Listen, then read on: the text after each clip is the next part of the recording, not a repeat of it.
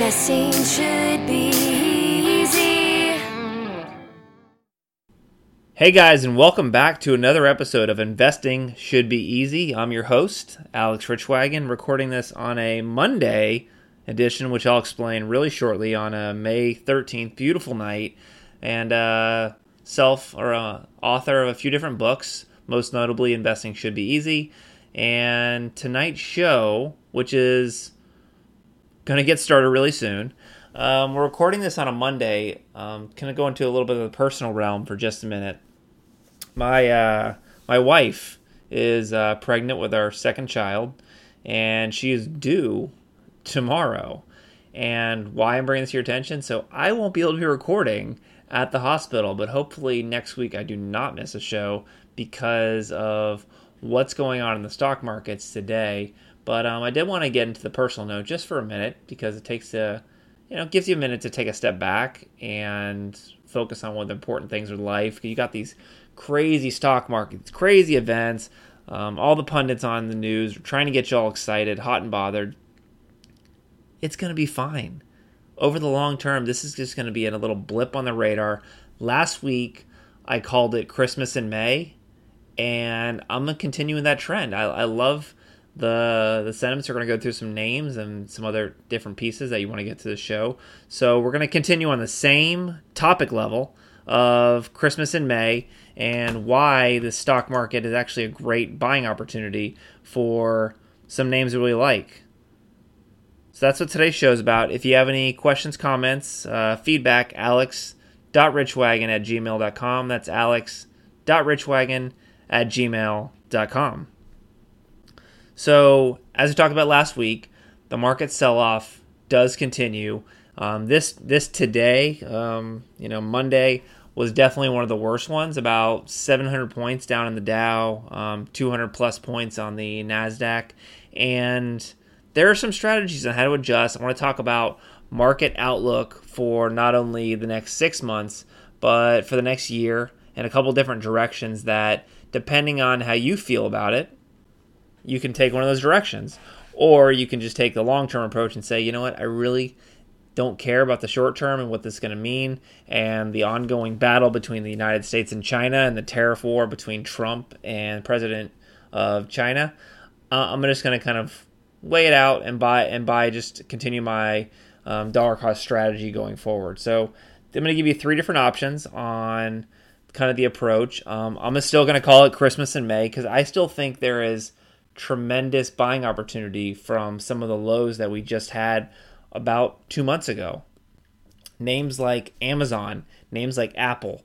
Apple's down 10% off its highs, which was trading about the same amount, 185, about 2 months ago. Then you've got Amazon down about the similar range. A lot of these big names are down about 10% across their highs, which is, again, these are great buying opportunities across the entire market. If you just said, I just want a blanket across all the tech industries, I really believe in the industry, FTech. It's a ETF that Fidelity supports, and you can just grab that.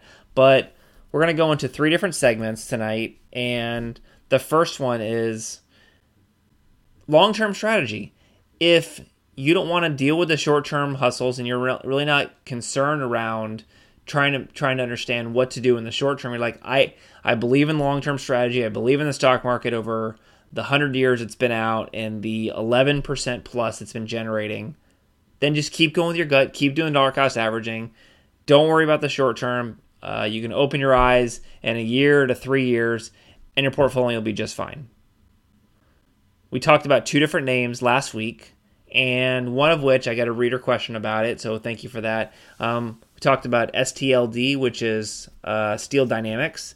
They're definitely impacted by the trade wars and the tariffs because of steel, a very known and needed commodity, especially with construction buying and construction within the industry. They're trading at a single PE. We talked about that last week. Really like them over a long-term play.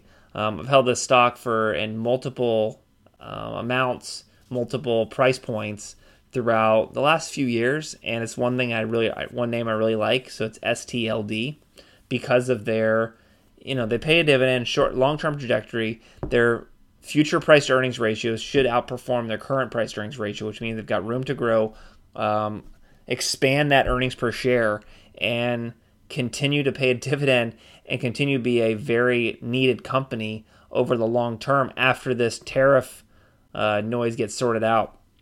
Speaking of the tariffs and the auto, because I think the steel kind of plays into the auto industry, if you will. If tariffs are affecting performance of these companies, and that's what they say in the earning calls, but they got a 40% decrease in their taxes. So instead of paying 35% taxes, they're paying 21%. So almost a 40% decline in what their taxes are paying, and they're paying a little bit more from tariffs. I don't buy what they're saying in these earning calls. They're just giving you, they're shooting it up your nose. It just really doesn't make any sense. So that's why I like Steel Dynamics over the long term. I think it's an easy play. Again, it's got a growth model in place. They've got cash flow. Their current ratio outplays their liabilities. It's company's fine. The other one was GTT, which is a communications server company. It trades under $2 billion market capitalization, so it's a small cap and has a service-based model. We talked about service-based models before around what is a service-based model. Well, Netflix doesn't own buildings. They don't own things. They're charging subscribers on a monthly basis, which increases their monthly cash flow and allows them to go out and have a much higher valuation in the short term and the long term as well, because it says we're going to continue to keep generating this user generated income, and the revenue model supports this long-term strategy of buying up comedy specials, buying up content. If anybody's been on Netflix lately, you'll see a lot more Netflix originals or Netflix content, and that's going to give them higher revenue models in the long term as they continue to sign talent and continue to battle the likes of Apple and Disney over the long term of being a premium content provider.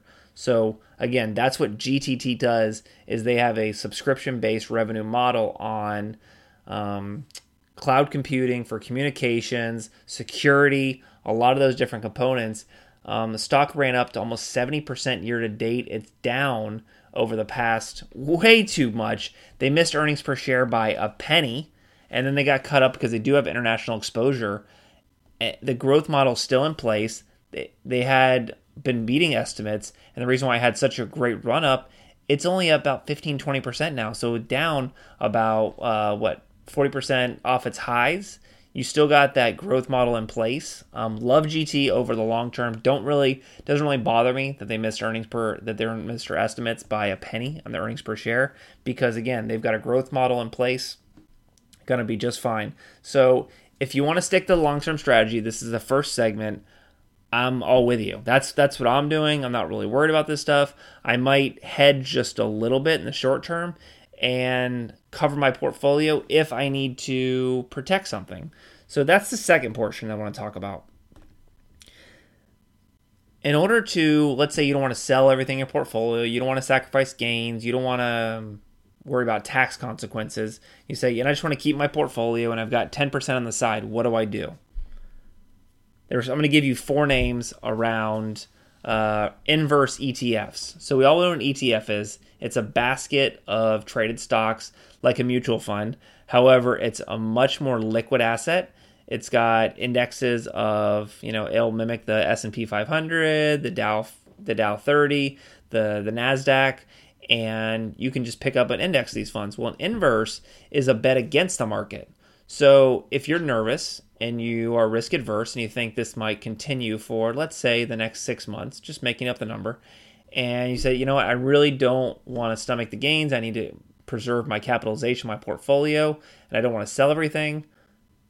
Got 4 names for you. So these are inverse ETFs. Again, it's a bet against the market. You don't have to sell anything. You can just pick up these names. And so if the market goes down 1%, you gain 1%. Pretty simple. And so some of these names, I'll go over them kind of slow.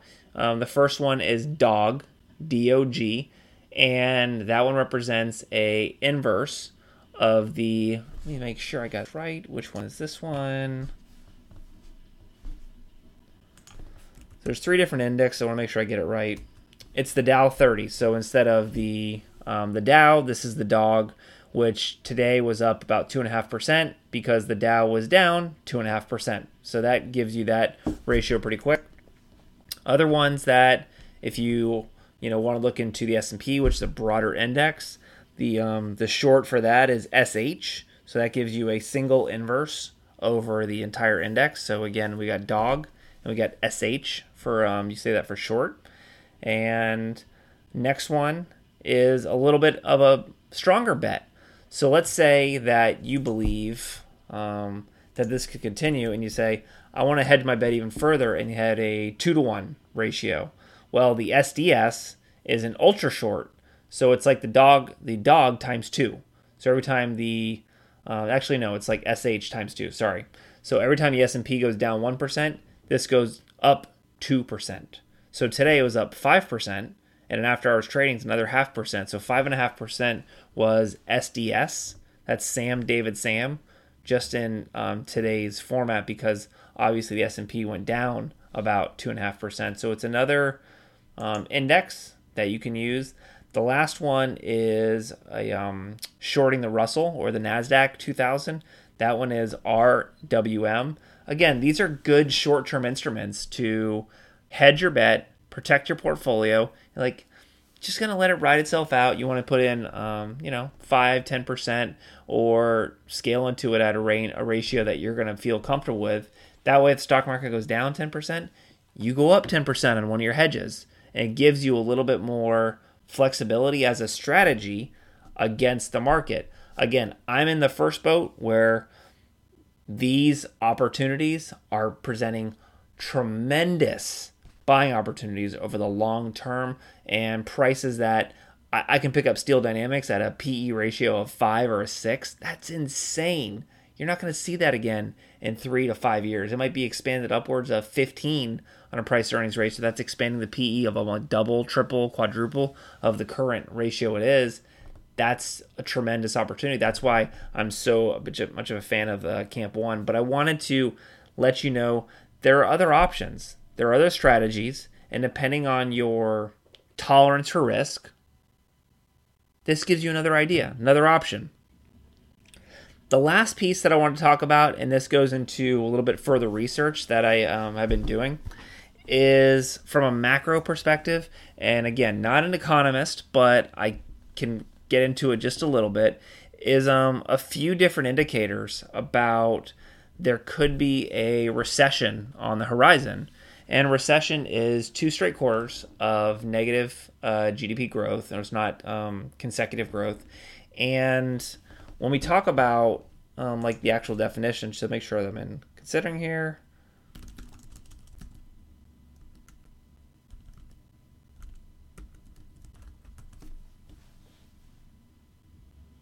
Look at the exact definition, make sure that I'm completely clear with this. A period of temporary economic decline during which trade and industrial activity are reduced, generally identified by a fall of GDP for 2 successive quarters. So it's not the end of the world. This is just 2 successive quarters where it's not growing. That's not the biggest thing. Like, what if it goes down? GDP is 2.7, and then 2.6, then 2.5. It's stretched out over millions of trillions of dollars. Yes, that means a lot, but in the long term, it's not the biggest deal in the world. And there's 2 of 5 indicators that I did want to kind of tackle, and I want to just kind of bring up. There's other ones around called corporate debt and corporate profits, and that's really breaking down their numbers in a much more aggressive fashion. You can get into that, but I'm going to give you 2 easier indicators that if you want to follow this stuff, I think these are good indicators that can say, if you believe that 6 months is a good time period and you don't think that it's going to recover that fast, that's a good time period to use those short-term reverse ETFs or inverse ETFs. And I'll give you 2 indicators that you can kind of look up, and these are really, really easy. One is a yield curve of short-term bond rates versus long-term bond rates. And long-term is usually like a 10-year bond, 10-year treasury yield. If at any point in time, the short-term bond is actually, the interest in paying it out is higher than the long-term, you're like, how could that be? Well, people start thinking in the short term that it's actually more attractive, and they don't want to wait over that period of time and say short term actually could spike up over a long term period of time to give the government influx. They're going to sell those bonds. Like those could be a thing. So again, it's an easy indicator on a possible recession over the next year. And again, it's short-term yields, and if they are above long-term yields, this happened. It's getting pretty close over March and April. The spread between the 10-year and 3-month Treasury yield was literally 0.25% away from each other. That's really close. So something you could Google this. It's really simple, look it up, but it's an indicator around a recession. The second one, which is another indicator, because this talks about a lack of discretionary spending, if you will, is Americans that owe money on their cars.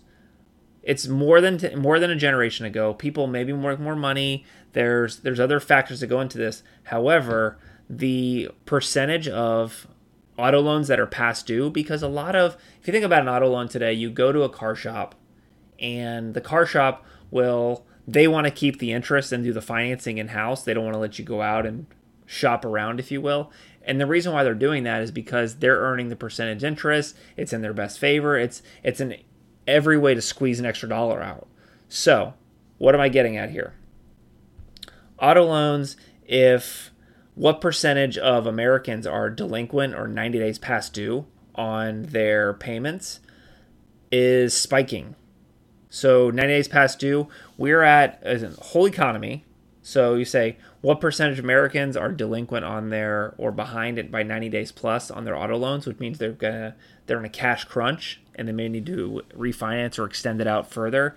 It's around 8% of all Americans. To give you an indicator, like what does that mean in a macro perspective? Like give me a comparison. Well, 2010, it was 8%. We were definitely in a recession area there. And then 2000, it was 4%. So that gives you a little bit of an indication of 4% versus 8. It's double from a historical trending standpoint.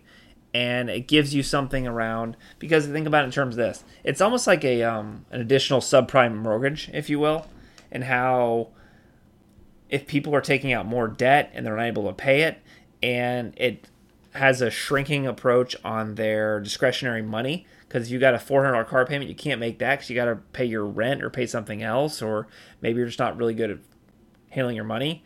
It's an indicator from a macro perspective how much that's happening, and the biggest age group it's impacting are new employees to the workforce. Ages 18 to 29 had the highest delinquency rate. And again, I thought these were two good indicators that's easy to understand, that's outside of international exposure or corporate debt or corporate profits, that you can literally look at these items and kind of follow them from the yield curve and then also the auto loans. So that's the scoop of today's show. That's everything we wanted to talk about. And so we kind of went into some different options around long-term strategy. That's my biggest piece, but I wanted to give a few other ideas, a few other strategies out there on if you want to take a short-term approach and really buckle down, say, I want to bet against the market right now because I don't like this short-term jitters and you're risk adverse. That's cool too. The last one, track and see the recession. Is your thesis going to pay off? Do you just want to, you can see them in the show. I'm going to keep updating these items, but I figure I want to give you some nuggets because when you learn, I learn, we all learn together as far as from a research and education standpoint. So again, that's today's show. That's everything we want to talk about. If you have any questions, comments, please feel free to email at alex.richwagon@gmail.com, alex.richwagon@gmail.com, and hopefully I'll be talking to you about a week or so after my wife gives birth to our baby son, and really excited about that whole adventure, and I'll be kept up in the hospital for just a few days, and I'll be back, and hopefully everything goes well. Hope you guys have a fantastic night. Thanks so much. Have a good night. Bye. Alex Richwagon is an investment research analyst. Any of his recommendations are that of Mr. Richwagon. The information presented is the opinion of his and only his research. You should not base your investment decision based solely on his opinion. Remember, it's your money and your responsibility.